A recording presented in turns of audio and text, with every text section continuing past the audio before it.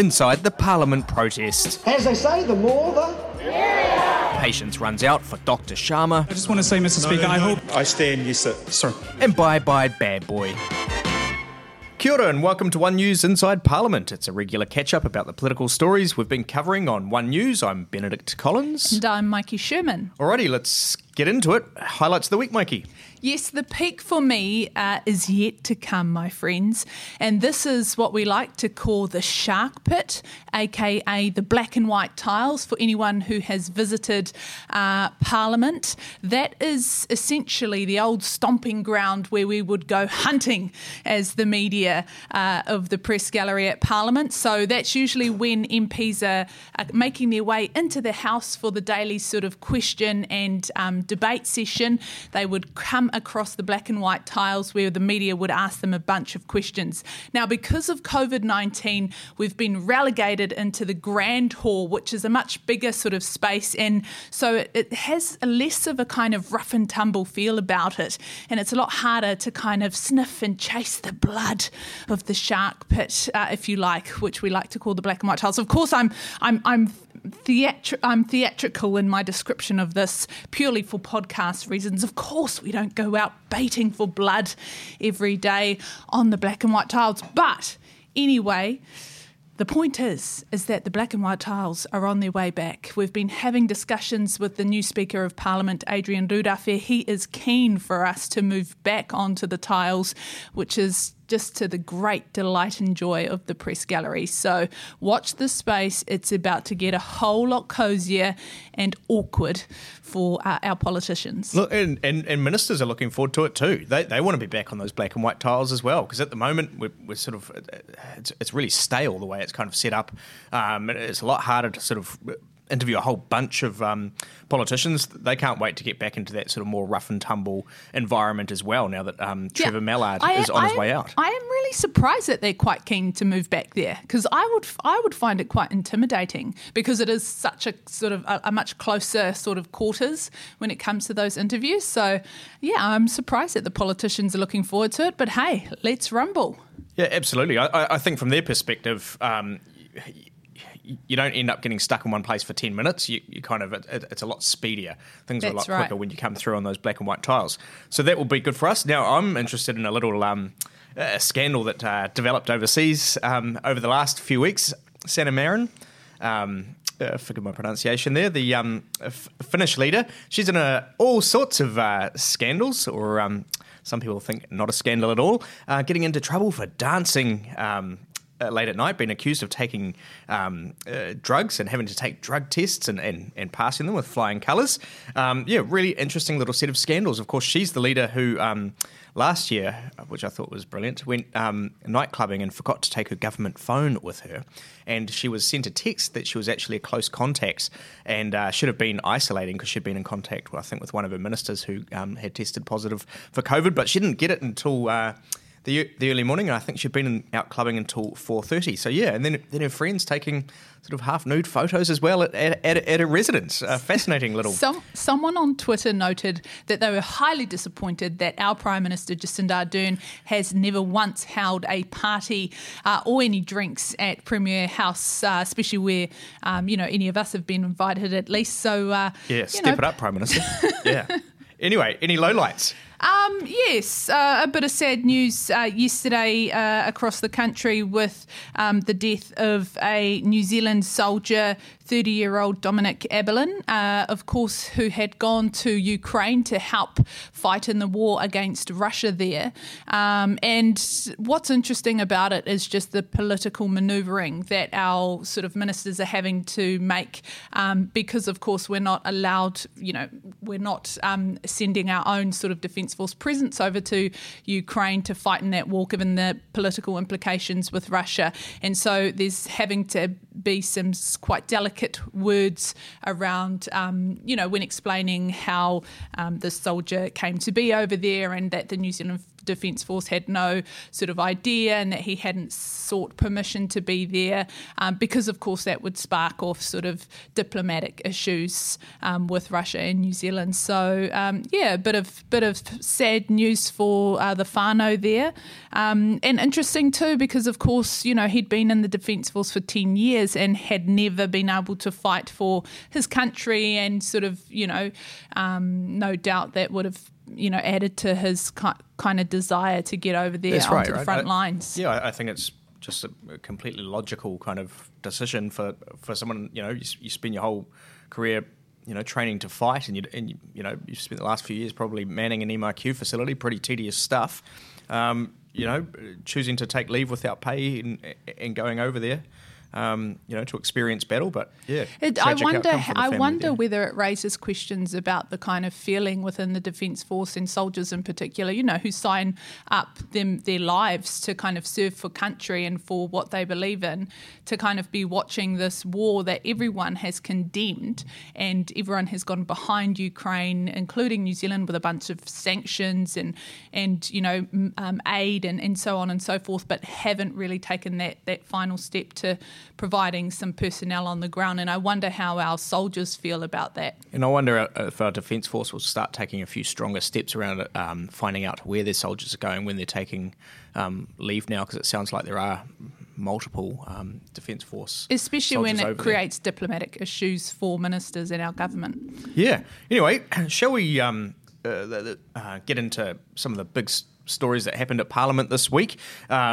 There was another big protest with Brian Tamaki and his team coming back down to Wellington. Not quite as big as we've seen in the past, but Mikey, you were out there in the thick of it. What was your take on it? Yeah, it was quite interesting to be out there actually, because you and I both had COVID during the sort of the big gnarly final day of the occupation and the riot at Parliament back in March. So we weren't able to kind of be there to experience what that was like. And this was certainly a much sort of on a much smaller scale and very much a calm sort of affair. But it was still interesting to be out there amongst the crowd. There was obviously a little bit of resentment still towards the media. We had at least one person kind of mouthing off about sort of, oh, you won't be telling these real stories, will you? And sort of those sorts of remarks. But all in all, it was a pretty well-behaved crowd, you'd have to say. And the theatrics were rather interesting in terms of the trial that they held for the government. They had a judge's bench set up with the scales of justice there, and they had some witnesses that they called, which were actually quite interesting stories. Like, for example, they had one mother talk about the impact that lockdown had on her family and how it created a lot of tensions with her children, because she was so scared of the virus that she kept them home from school, and then they were fighting with her to go to school. And then we had another person who spoke about losing his 14-month-old son during last year, and not being able to hold a tangihanga and have vaccinated family members attend because of the restrictions at the time. So it was just interesting to kind of, we hear a lot, and most of what we hear is the criticism towards these kind of what are labelled crazies, and but it was interesting for me to kind of hear the kind of voice of people who are, kind of just giving their experience. And, it wasn't necessarily about sort of vaccines and stuff. It was more the human experience that they'd gone through, which I think warrants some reflection. I think particularly a lot of people are too quick to kind of write off these kinds of groups as crazies, or if they're following Brian Tamaki, then they're not legitimate and they don't get a voice and that sort of thing. I think we're too quick to judge in a lot of these cases. So I think it was quite interesting just to be amongst the crowd. Yeah, they seemed to be a lot better managed from the by authorities this time. They, last time when the convoys came, there were almost no police whatsoever, even at Parliament, which allowed them to sort of park up all around the Parliament and sort of create those big problems. Even probably more so than the protest has been on the lawn itself. This time, things were, they shut off streets all around Wellington. They put in blocks to stop people getting their cars in there.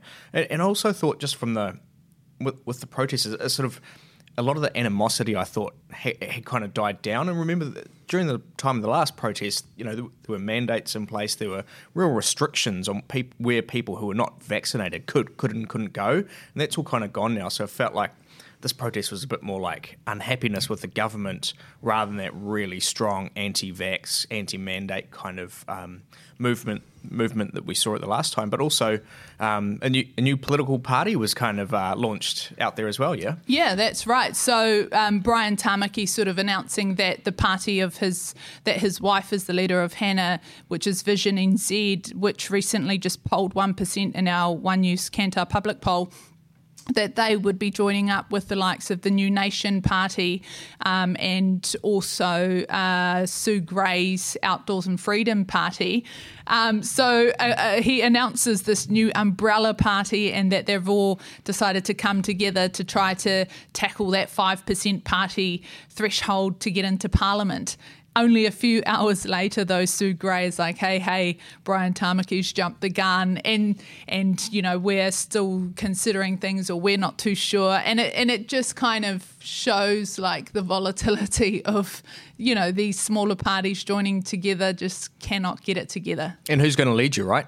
When you're all trying to lead your own separate movements, it's quite a lot to give up. And I think that the New Conservatives probably kind of cottoned on to that kind of messiness or instability, which is why they never signed up. Even though they're quite keen to join an umbrella party, they never signed up to be, on board with the Tamakis. They're actually trying to eye up Matt King's party, is it? And also Democracy NZ. Yeah, Democracy NZ. I know that in an interview with us, the New Conservatives were saying, hey, Top, come and talk to us, please. Of course, I don't think Top would kind of entertain that at all. But I think they're kind of looking to the more, dare I say it, legitimate parties to kind of pair up with. Mm. Yeah. Moving along, another pretty big move this week. For the first time in a long time, a Labour Party MP was expelled from caucus. Dr. Sharma, his patience ran out after his repeated outbursts on Facebook and repeated interviews criticising the Prime Minister, calling her a liar, suggesting lots of his colleagues were bullies. Tuesday morning, the axe fell. That's right. And I think what was interesting was just to finally hear from a lot of the caucus members of the Labour Party. Well, that's what I kind of found interesting. They were all just clearly like seething, had enough. There was a sort of hot word going around, which was the bad behaviour. Like every single kind of Labour MP spoke about Gaurav Sharma's the bad behaviour, poor behaviour, attention-seeking behaviour, that sort of thing. So clearly the line had gone out on the email. But yeah, it was probably a good little thing that he showed up, really, for a lot of the other caucus members, that Gaurav Sharma decided to show up and front up to the caucus, because they would have been able to tell him to his face exactly what they thought, and it wouldn't have been nice. Yeah, it was some fascinating footage too. Our cameraman, Sam Anderson, followed Dr. Sharma down just before he went into caucus, and he's sort of standing all by himself for about a minute, but waiting to go into that caucus room, just the loneliest guy in Parliament. And then came out and gave another interview, and still maintaining that he wants an independent inquiry into all the issues he's raised. Obviously Labour pointing out that they had offered mediation services between the two, and he'd refused to take that up. So Dr. Sharma, out on his ear. He kind of it's kind of starting to give me the Jamie Lee Ross kind of vibes. Like I'm getting flashbacks of Jamie Lee Ross, a bit of that kamikaze kind of behaviour, and just the calculated timing of the release of these allegations, and the information that he releases. Like last week, Labour's caucus was set for 2:30, and then he sends the media text messages at 2:31. A minute into it. the day before that, I think it was, the Prime Minister's post-cab was at 4 o'clock, and he had released allegations just like 10, 15 minutes right before she was hitting the podium. So, if it seems kind of calculated in terms of the timings of the release of the information, which, I don't know, it's kind of, and even just the fact that he obviously records every single conversation, screenshots every kind of interaction, even ones from over a year ago and that sort of thing. It's almost borderline psycho behaviour, and I don't say that word lightly, but I'm going to say it here.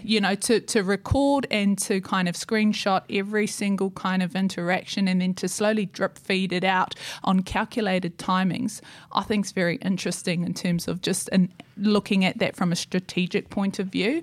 And I also do wonder, I've seen someone sort of comment online saying, if he records all of these conversations, how come he hasn't released the recording where he's allegedly been yelled at for hours on end by the Whip's office? If he was kind of recording conversations and things like that, which he's released a few of them, how come he doesn't have any recordings of being abused by the Whips? Where is that recording? That's what I'd like to know. Yeah, quite sort of giving off narcissist kind of vibes to me. But I do think he's probably got a limited shelf life in terms of media and public interests in him, unless he kind of throws in the towel and sparks a by-election. Well, that's similar to Jamie Lee Ross, it was all very interesting, and kind of there was the kind of big circus around it at the heat of it. And then quickly, as a solo MP, people lost interest in him and didn't even bat an eyelid when he started walking across those black and white tiles and he was sitting up in the back of Siberia in the House. I feel like it's heading that way for Gaurav Sharma. It'll be interesting to see if he sparks a by-election or not. Sparking a by-election could help keep his sort of name in the headlines if that's what he's after. Until by-election day, yes. After which he'd be fishing. The other interesting thing, though, is, of course, that, there was one abstention in the vote to kick him out, and I do think that's quite interesting. Obviously, Jacinda Ardern saying it's not a concern for her, but it is interesting that he had at least one person sort of abstain, which is a sign of support, you could say. Yeah, so this all played out Tuesday morning when caucus met and gave him the boot. Tuesday afternoon, another development: the Speaker Trevor Mallard resigning from his role as Speaker. That's right. And so Adrian Rudaffair is being sworn in. And again, like I said, with that calculated timing, Gaurav Sharma, everyone's sort of paying homage to the fact that Adrian Rudaffair has achieved this massive feat, only the second Māori ever to hold the role of Speaker. And everyone's going around the room saying nice things, albeit not David Seymour about the former Speaker Trevor Mallard. But in any case, we had very kind of cordial speeches coming out. And then Gaurav Sharma, the newest independent MP who we've never really heard from speak in the House during a prominent time, pops up and decides to unleash even more allegations against Trevor Mallard, to which Adrian had to step in, shut him down quite impressively, actually. And again, that's what I mean about the kind of calculated timing of his sort of attacks. Yeah, what I found interesting about Adrian Rudaffair as well, when he's sort of giving his opening address, one of the things he said to the government is he thinks there's, Parliament question time. The way he's going to put his mark on it is he thinks there is place for more robust debate in there. He's keen for things to get a little bit rowdier than perhaps Trevor Mallard would allow, as long as people are respectful. But he also said that he's getting a bit sick and tired of the government and their patsy questions and then waffling on and on and on and giving little sermons, to these pathetic patsy questions that they're asking each other. He wants short, sharp answers. And he said regularly in question time, the government's not even using all their supplementaries. He said, hey, if you want to play it this way, guys, then I'm going to give those supplementaries to the opposition. So pretty quickly, even though he's pretty mellow kind of guy, pretty quickly laying down the law with the government. And when he said that, the opposition was pretty delighted to hear that as well. He wants a faster paced, more action, more robust debate. And I thought, that was really cool. Obviously, there's been, quite a lot of reflection on the controversial Speaker, Trevor Mallard, or former Speaker. Of course, he's heading off to Ireland to be our ambassador there next year. So, quite a lot of looking back over his he career. We spoke to Lara Greaves, political commentator at Auckland University, and she's saying, hey, look, I can't remember her exact words, but they're along the lines of he's become quite a distraction for the government, and heading into election next year where things are looking pretty close, they needed to move him on and stop him being such a headache for the Prime Minister. Of course, the very next day, our new Speaker, Adrian Rurewhai, was apologising to Winston Peters for Trevor Mallard having trespassed him. Of course, Winston Peters had come down to that earlier protest and met with the protesters back in February or early March. I think it was late February, and spent an afternoon there sort of meeting and greeting them. He'd been trespassed for that. The new Speaker saying that those actions of Trevor Mallard to trespass him were unreasonable and irrational, which sums Trevor Mallard up to some degree, I think. But there'll be another, obviously another bill for taxpayers there, and Trevor's staying on for the rest of the year, or most of the rest of the year. It'll be interesting to see if he can keep out of causing any more scandals for the government over that time. Yeah, I think it was probably. I would say that Trevor Mallard would have signed that statement off as well, because for Trevor Mallard and Adrian Rurewhai, they'd both want a clean slate heading into their new roles. So Trevor Mallard obviously going over to be our diplomat in Ireland, our ambassador in Ireland. He won't want the Winston Peters thing hanging over him. Winston Peters clearly just trying to make a point, and he's made it, especially with getting this apology now. He's able to say, ha ha, told you so. And Adrian Rurewhai also able to now kind of just put that saga behind him as he embarks on his new role. So definitely a dead rat to swallow for all involved, but a necessary one.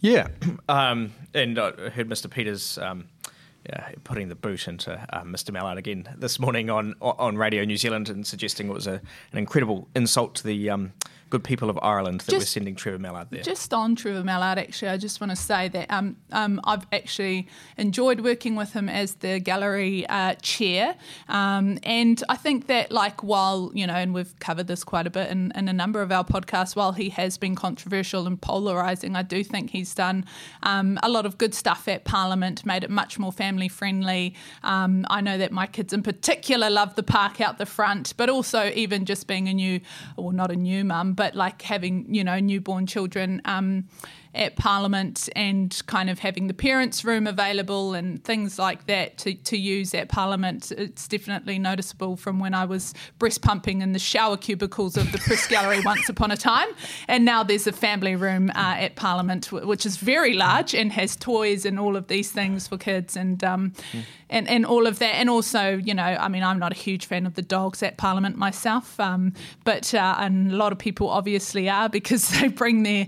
four-legged friends in quite often, which was another positive addition. Yeah, Kieran McAnulty saying the other day, he loves bringing his greyhound into work all the time. Even David Seymour for our story, bringing down one of the ACT Party workers' great big dogs, Leo, down for that. Yeah. So he has changed it in lots of ways for the good, right? And also including the living wage for the staff there. Absolutely, and we saw it again this week. Babies. Just trying to think of her names. The Mohawk baby. The Mohawk baby. That incredible Mohawk. It was Steph Lewis out of Whanganui, I think. It was her new little fella was in the house as well. Yeah. So obviously there are those good sides as well. Yeah. Any final things on the Speaker?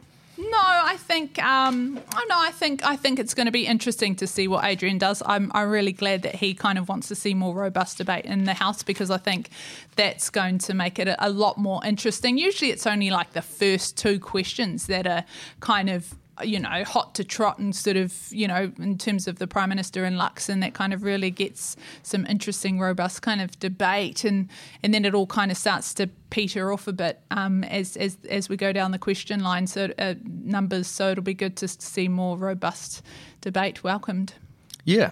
Now, interesting little story I covered yesterday. So Chloe Swarbrick had actually alerted me to the matter, and that was he's the top public health official up in Counties Manukau, had written to all his local MPs.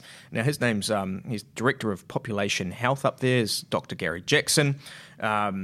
He'd written to all his local MPs and had said, hey, look, a bill's coming up before Parliament, and that was Chloe Swarbrick's alcohol harm minimisation bill, which would basically stop alcohol advertising of sports that are broadcast, right? So, when you've got your tennis opens up in Auckland, you've got Heineken labels everywhere, you get rugby games and stuff with beer sponsors everywhere. It would basically stop alcohol sponsorship of sports that are being broadcast. And the logic is that it would stop normalising and glamorising alcohol. So Gary Jackson wrote to every MP around South Auckland and said, hey, we need to do this. We've got huge alcohol problems in South Auckland. The last thing we need is, for these kids growing up to see their sporting heroes, covered in alcohol advertising all the time. Terrible. Please support Chloe's bill. About a week later, he wrote back to every single MP in South Auckland and said, I would like to retract the letter I sent you. And so anyway, I got in touch with Dr. Jackson. He didn't come back to me. He wouldn't comment. But Dr. Shane Reti, he was the one who had started asking questions of the government about why this letter was retracted. So anyway, I stopped Andrew Little on the black and white tiles yesterday and asked him about, hey, did he know anything about this letter? And he kind of launched into this furious attack on Dr. Gary Jackson, saying what he did was outrageously unacceptable for a public servant, that he was lobbying MPs on a political matter, and he was using the letterhead of the new Health New Zealand, national health agency that we have now. He was using that letterhead. He was writing to lobby them on a political matter. Totally unacceptable, a gracious breach of standards for a public servant. Totally unacceptable. And I said, but hang on a minute. He's trying to advocate for the health of his local, people in South Auckland. Andrew Little said he's welcome to write letters to people, but he cannot use his title in that matter and the local letterhead. Anyway, I spoke to Chloe Swarbrick about that. She thought that was really disappointing that Andrew Little was taking that stand. She said there was